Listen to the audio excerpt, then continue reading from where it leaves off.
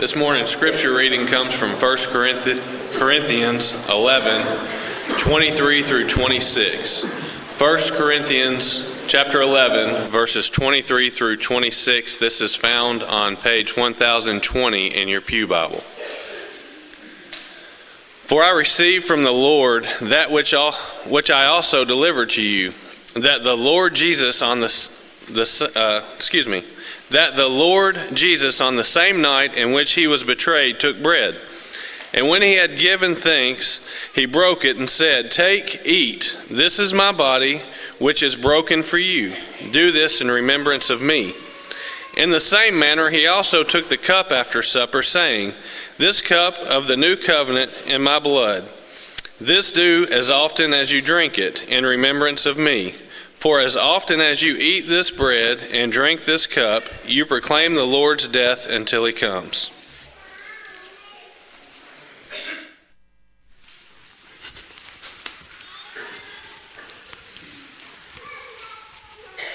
Good morning. It is good to see each one of you. If you're a guest, again, we welcome you. It really does encourage us that you're here, and we hope that we can be an encouragement to you.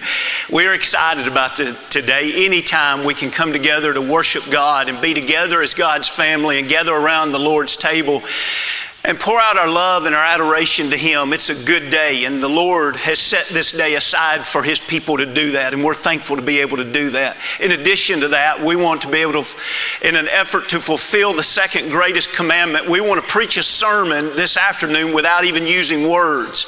We want to go out and show the community that we love one another as God has loved us, or as Christ has loved us, and we love our neighbor as ourselves. And so the sermon day is today. And if you are in a Bible class, you're very much aware of that. As a matter of fact, the Firm Foundation class that David Burke is the elder of that class, they've already, because they had so much to do at W.A. Wright, a part of their class went and worked early part of the weekend, and then the other half of the class, along with another class, is going to go this afternoon. Here on this slide, you see a picture of an overgrown tree there that various teachers turned in things at these schools saying these are things that we need help with, or we wish could be addressed. And you see this overgrown tree there, and then this before and after, just like HGTV, except it's only better. It's We're the Sermon Day.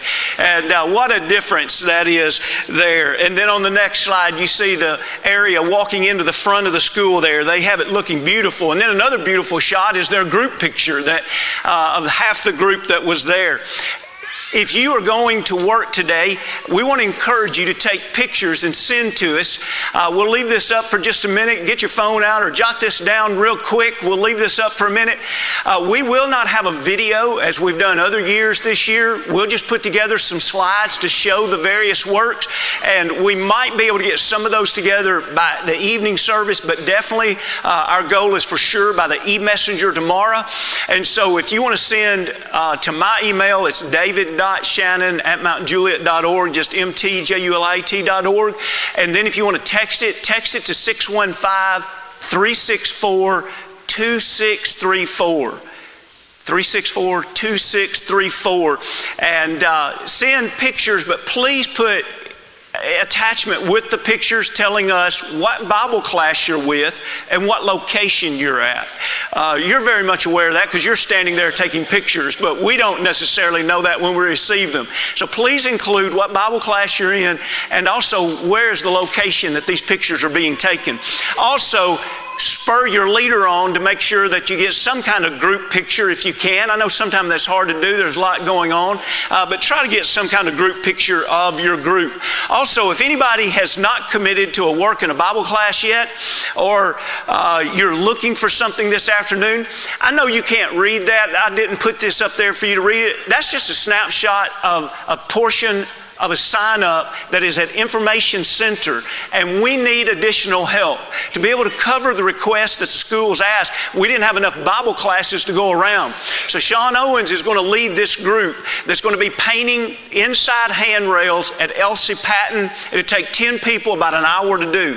And so if you've not signed up, if you could help, we need you.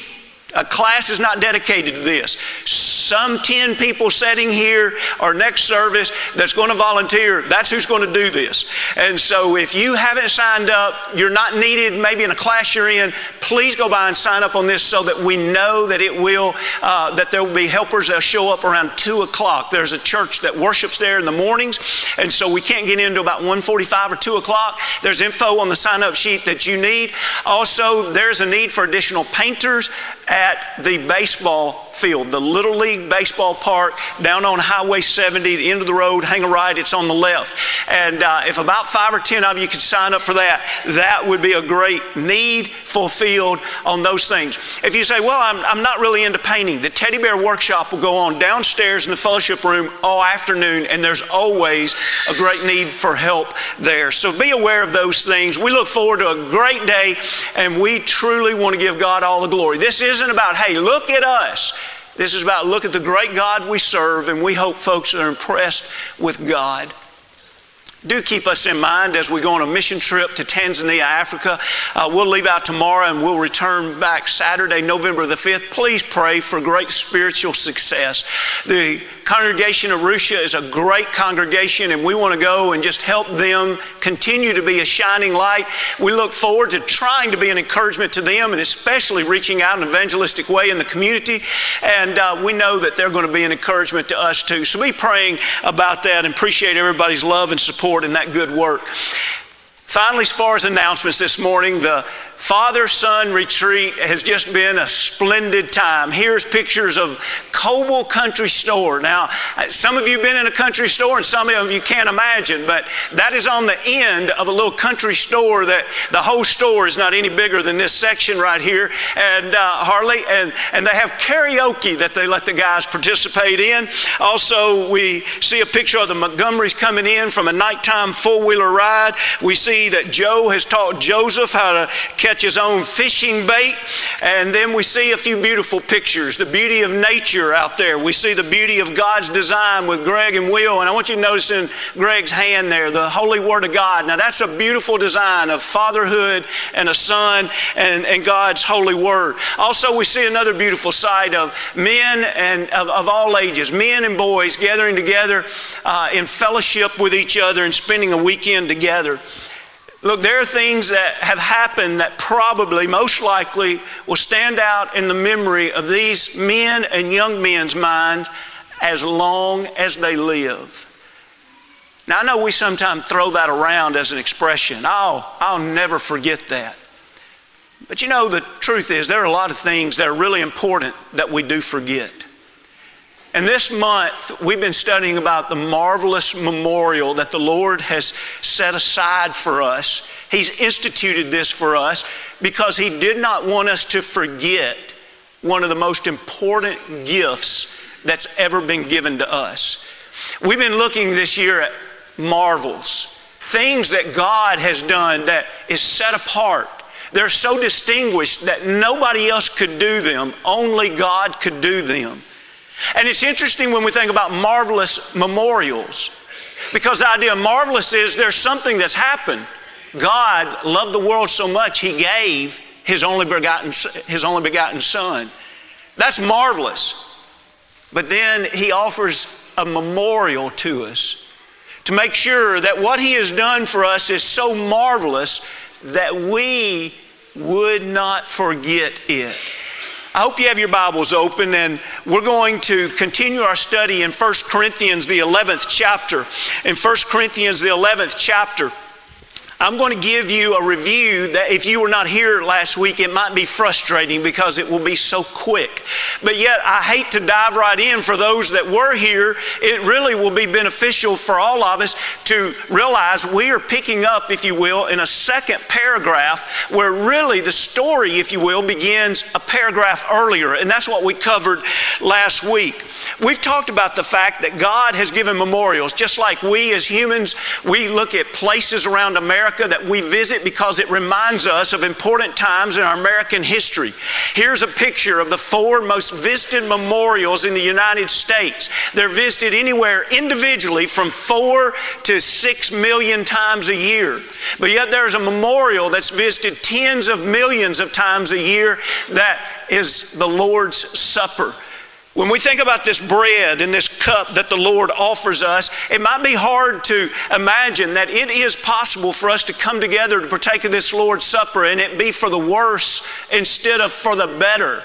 But yet that's what the Lord is pleading through Paul with the people of Corinth to say, look at the way you're taking the Lord's Supper. You have defiled it so much, it's not even the Lord's Supper anymore. And so to review this, I'd like for us, we are going to review. We're going to jump down to a third paragraph to review the first paragraph. I know that sounds strange, but bear with me, okay? If you have your Bible, drop down a few verses to 1 Corinthians 11 and 29.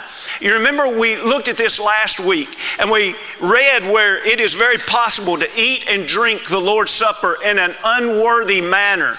And if so, he says in 30, for this reason, many are weak and sick among you, and many sleep.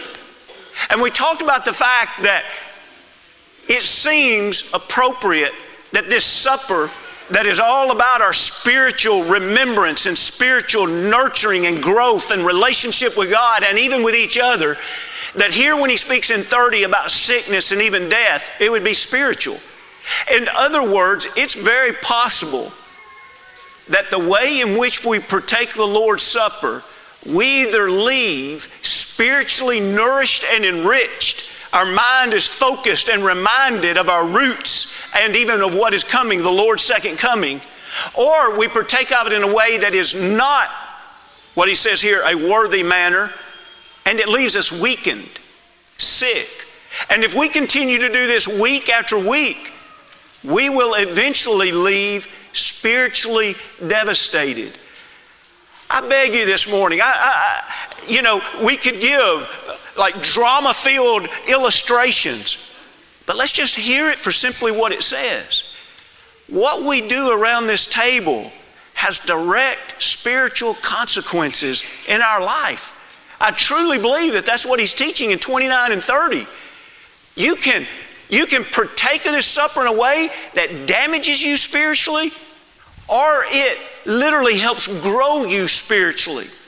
Now that's the summary of a group that had really been defiling and harming themselves in the way they partake of the supper. So let's back up to verse 17. I'm going to read 17 through 22 and make some brief comments. And after I read it, we'll make a few more brief comments, and then we'll go to the text that already has been capably read that we'll study today.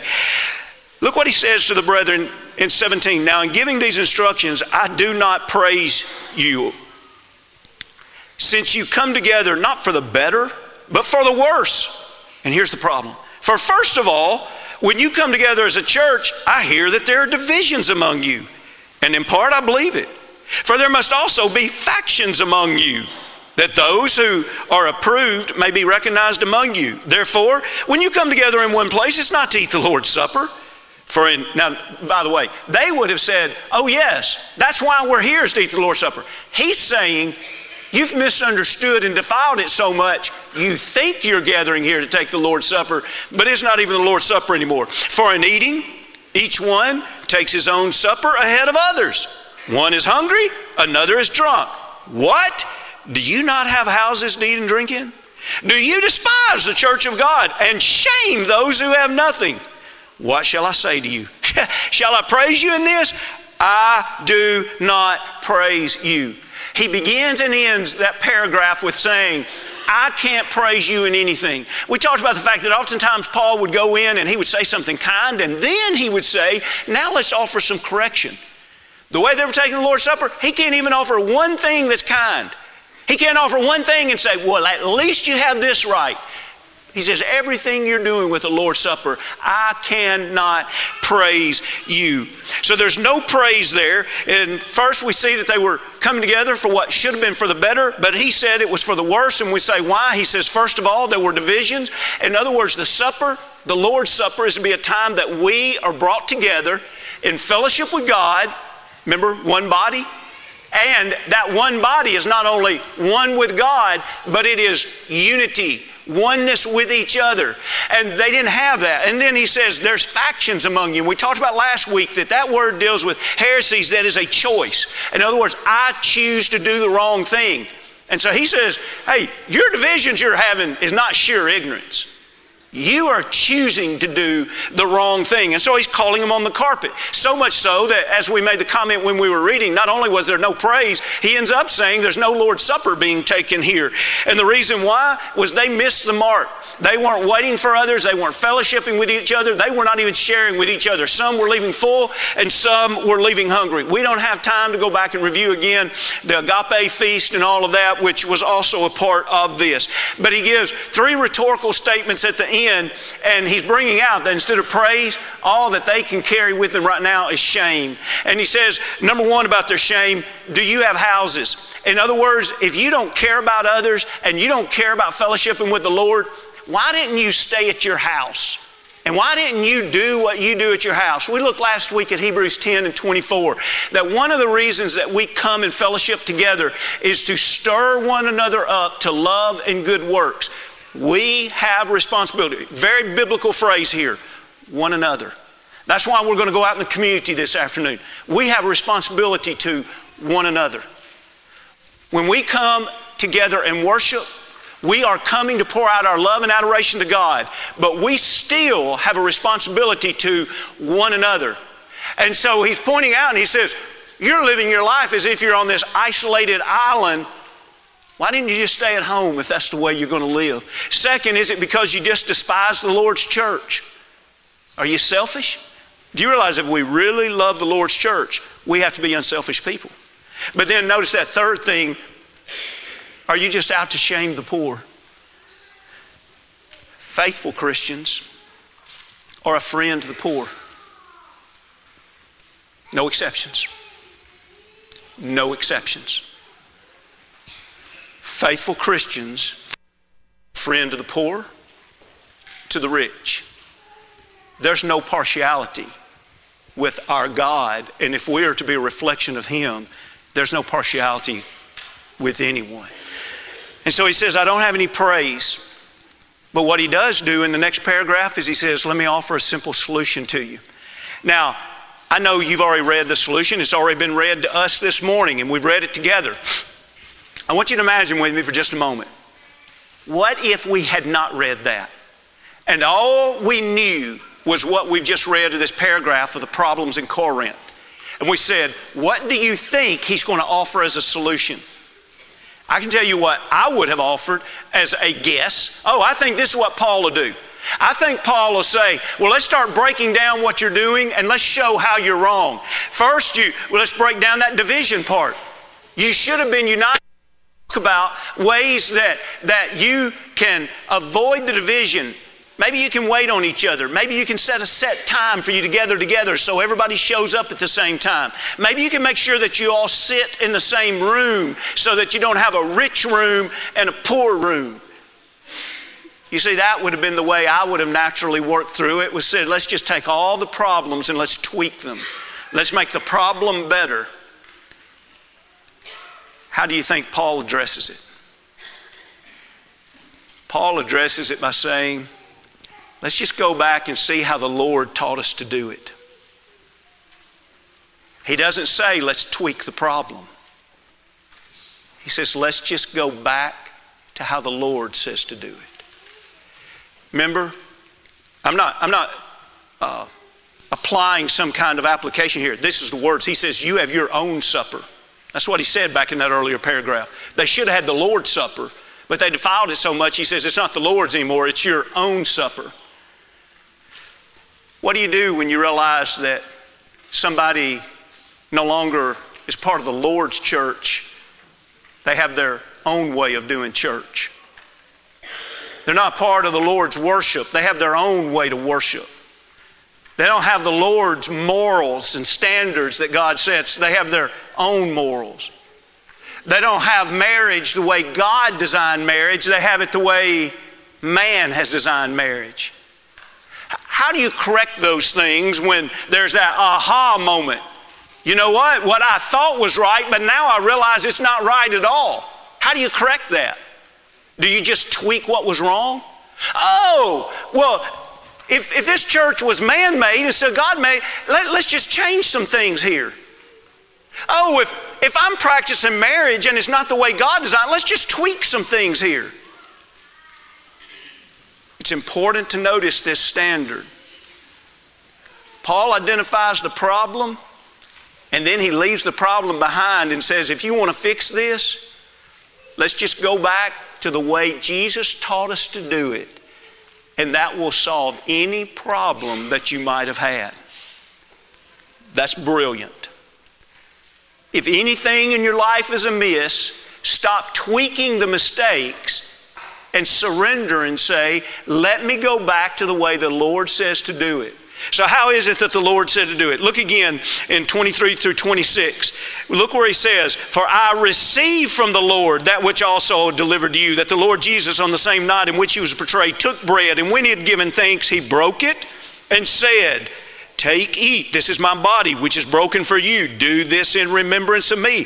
In the same manner he also took the cup after supper, saying, this cup is the new covenant in my blood. This do as often as you drink it in remembrance of me. For as often as you eat this bread and drink this cup, you proclaim the Lord's death until he comes.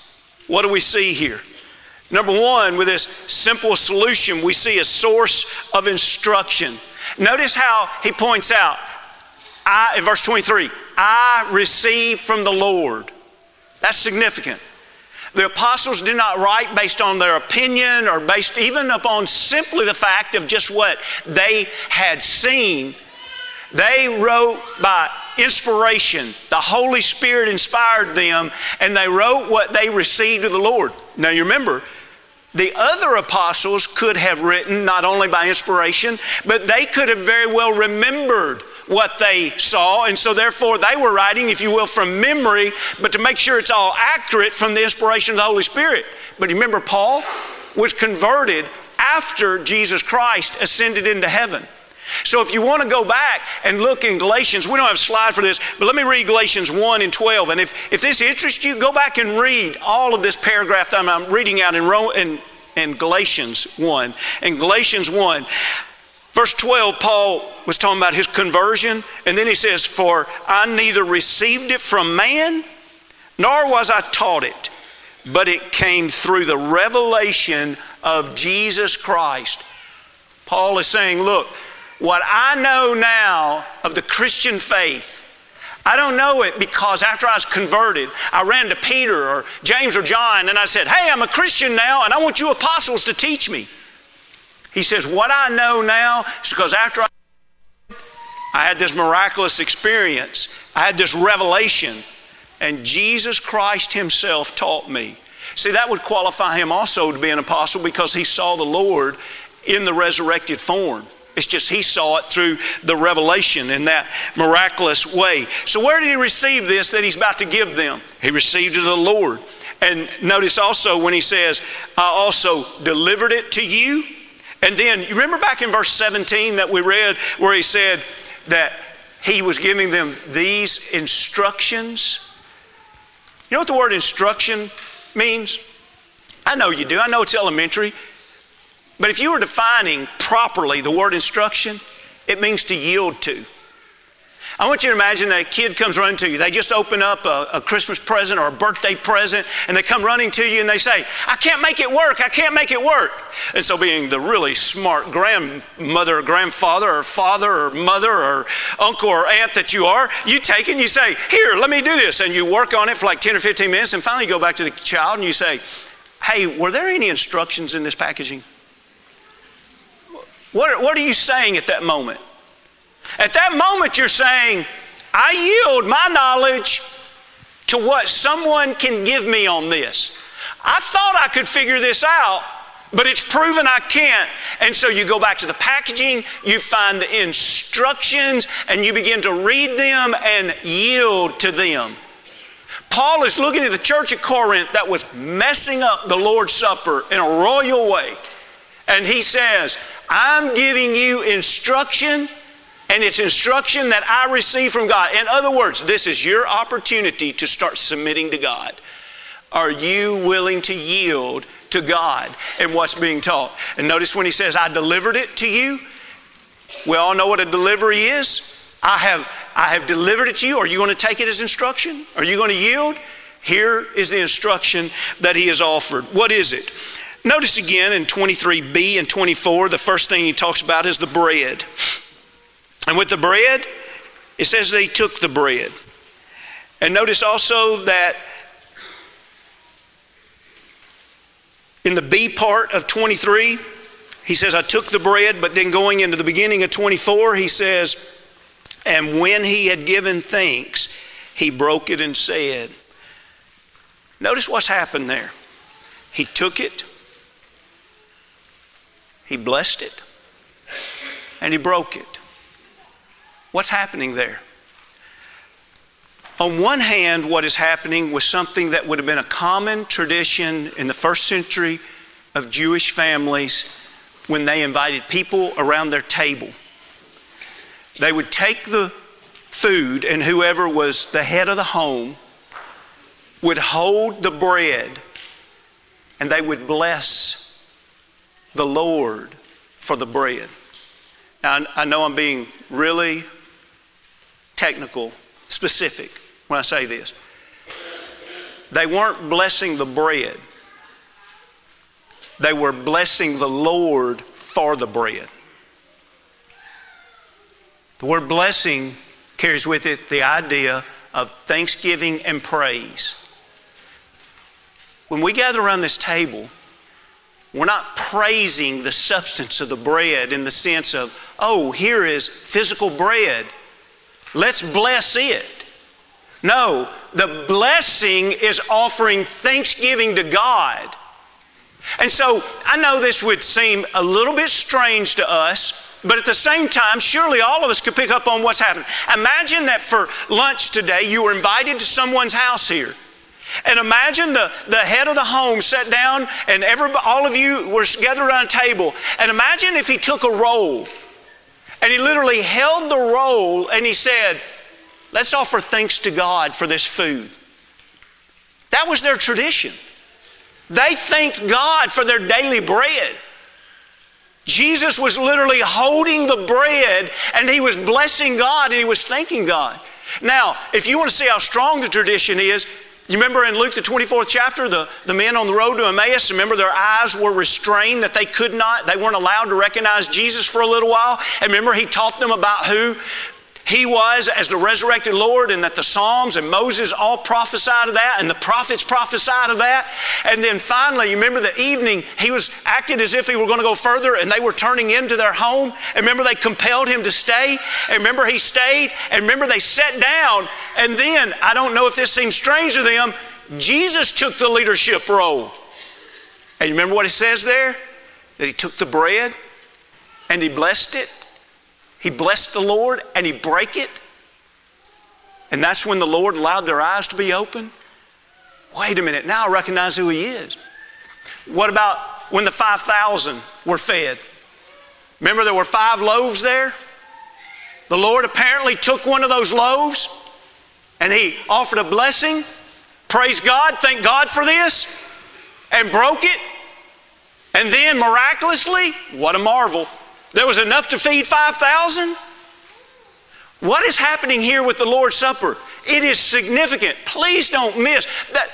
The verses we just read, they're so simple it only takes a few verses to record it. But every phrase, every word is significant. So when we come and you see men hold the bread and they bless the Lord, but then the bread is distributed to everyone. Those two things show the relationship of fellowship with God and with everyone. we bless God, we share with everyone. The one who is presiding at the table is leading the congregation in thanksgiving and praise to God and sharing with everyone. Now that's significant. Notice also what happens is that then the explanation is given that this bread that is broken, notice he broke it and said, "Take, eat, this is my body which is broken for you. This do in remembrance of me." Just as Jesus Christ took his body and he offered it as a sacrifice on the cross, sharing, if you will, his body, his sacrifice with all of us, we take this bread and it is broken and it is shared with all of the saints, all of the believers in Jesus Christ. And we are to remember the sacrifice that Jesus made of giving his body for all of mankind. And then those words, don't take them for granted. Hear them afresh. The one presiding at the table, what is his position that he is responsible for? He's not only responsible for blessing God and making sure everyone knows that we're sharing in this together. He's responsible for reminding us what that bread is. And he's responsible to remind us, "This do in remembrance of me." Think how many church buildings that inside is a table and that's written across the front. If you were making a list of significant phrases of Christianity, that would have to be a very, very high priority of a significant phrase of Christianity. "This do in remembrance of me."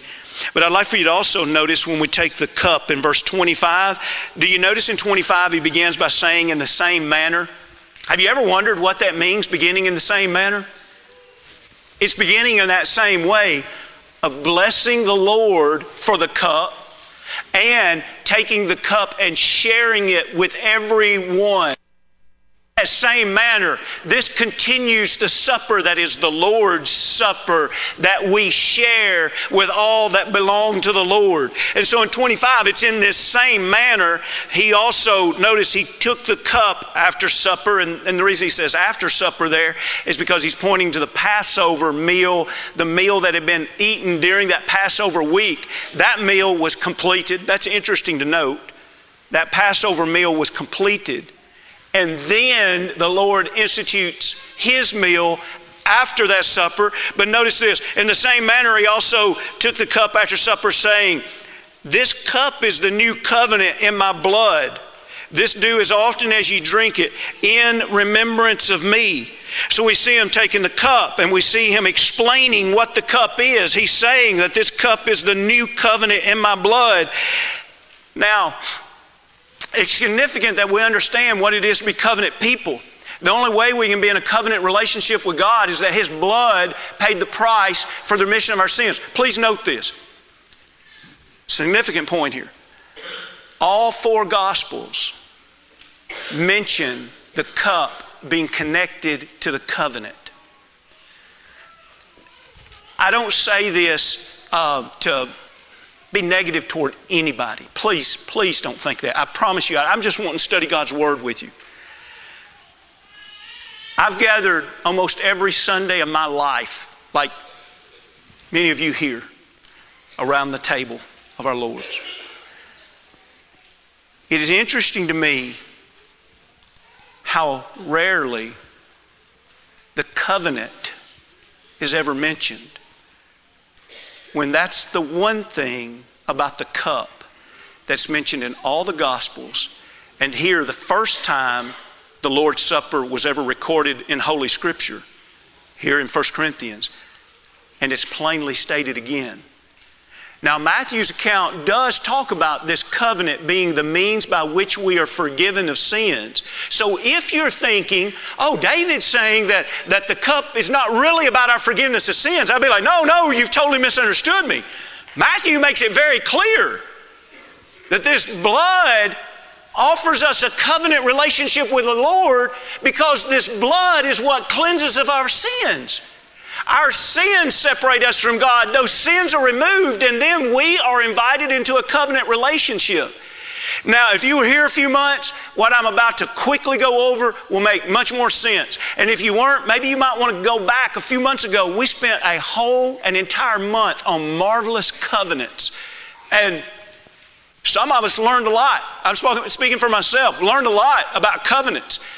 I want you to see this teaching, and here is just a few thoughts that we studied at that time about not just the Lord's Supper or just the covenant through Jesus. These are some characteristics of covenants. Covenants bind people together. In other words, fellowship is oftentimes shown through covenants. See, we come and fellowship around the table because of the covenant relationship that we have with Christ. Oftentimes in covenants, gifts are expressed during that covenant in appreciation. Sometimes feasts are expressed. In other words, sometimes suppers are shared in. Sometimes of personal importance, there's a giving of a hand, a handshake, a sandal. I know that's strange, but a sandal is exchanged. But if the covenant is real serious, it's oftentimes through death or the sacrifice of death that covenant comes about. And that's how the covenant of Jesus came about. And it's oftentimes an enduring covenant. And there are ways all throughout time that covenants have been remembered so that they would perpetuate from one generation to another. There have been signings, there have been monuments, and the Lord's Supper, there are memorials to remind us of covenants. And the important thing about a covenant is not only we are involved as witnesses of covenant, but if we're making a covenant with the Lord is the witness of the covenant. Let's skip the next one since we're about out of time. Tonight, we'll come back and just make a few closing comments on this lesson, and then we'll do something that I think is for me personally studying, it was a real effective close to this study. We'll end this series tonight on the marvelous memorial. And what we're going to do tonight is we're not going to necessarily try to stretch out and learn new things. We may cover a few new things in the close of this lesson, but then I want us to look at about 5 or 6 different ways that God describes the Lord's Supper. Because in those descriptions, we learn a lot about what it meant to God and what He expects it to mean to us. And so it just seems like a good way to end in this.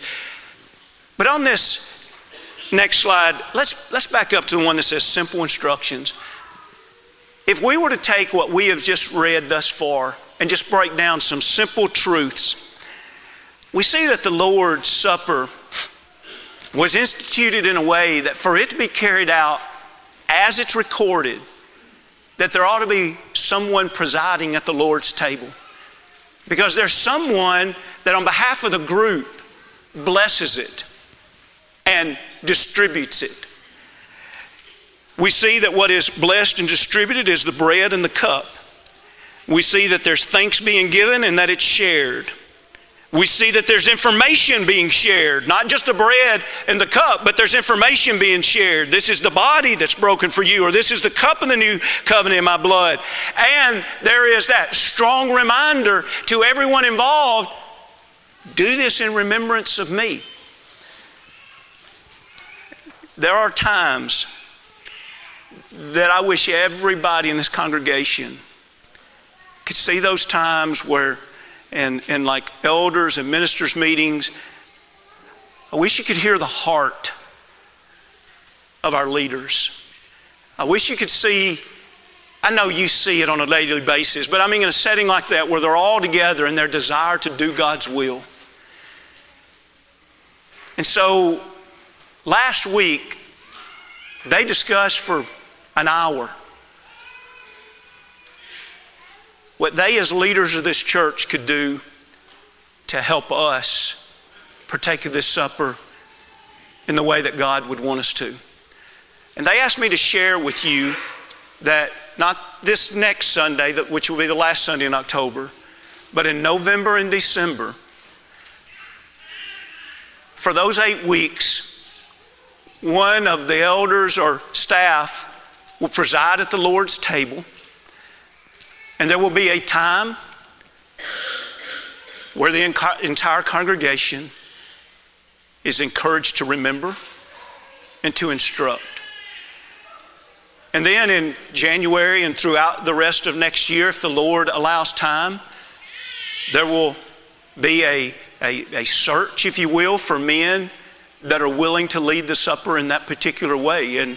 And men would be welcome to do that. They're not trying in November and December to say, this is something only elders ought to do. That's not the purpose of it at all. But since it's an immediate decision, they want to go ahead and begin with that in November. And then as you see what the one presiding will do, if you're a man, you'd be invited to participate in that way. I know we've emphasized it last week and we've emphasized it again this week. But I just want to close with a reminder to you. We don't just show up and endure an hour or an hour and 10 minutes and we worship God the way He wants. If we're worshiping God, think about it. If we are worshiping God, we come with a mind and with a heart that is full of love, and everything that we do, we are pouring that love out to God and to His people. And that's, of course, what we do in the Lord's Supper. We pour out our mind and our heart to the Lord and to His people. I don't know how long you'll be worshiping at Mount Juliet. Many of us will leave here in a moving van or in a hearse. But in one way or another, we're all going to depart from here. My hope and my prayer is that however long you're here, that because our worship is truly in spirit and in truth, we all leave here better instead of worse. This morning, we're about to sing a song of invitation that is simply encouraging anyone that needs to take a step closer to God. And if there's something we can do to help you with that, we want you to come forward and let us know that. If you're ready to be baptized into Christ for the remission of your sins this morning, we'd love to assist you with that. If you want to be restored this morning and pray forgiveness and confess sin, pray forgiveness, we'd be honored to pray with you. If we can do anything, maybe you just got a lot of questions, let us know. We truly want to take the next step closer to God. We want to leave here better than when we came. If we can help you, come as we stand as we sing.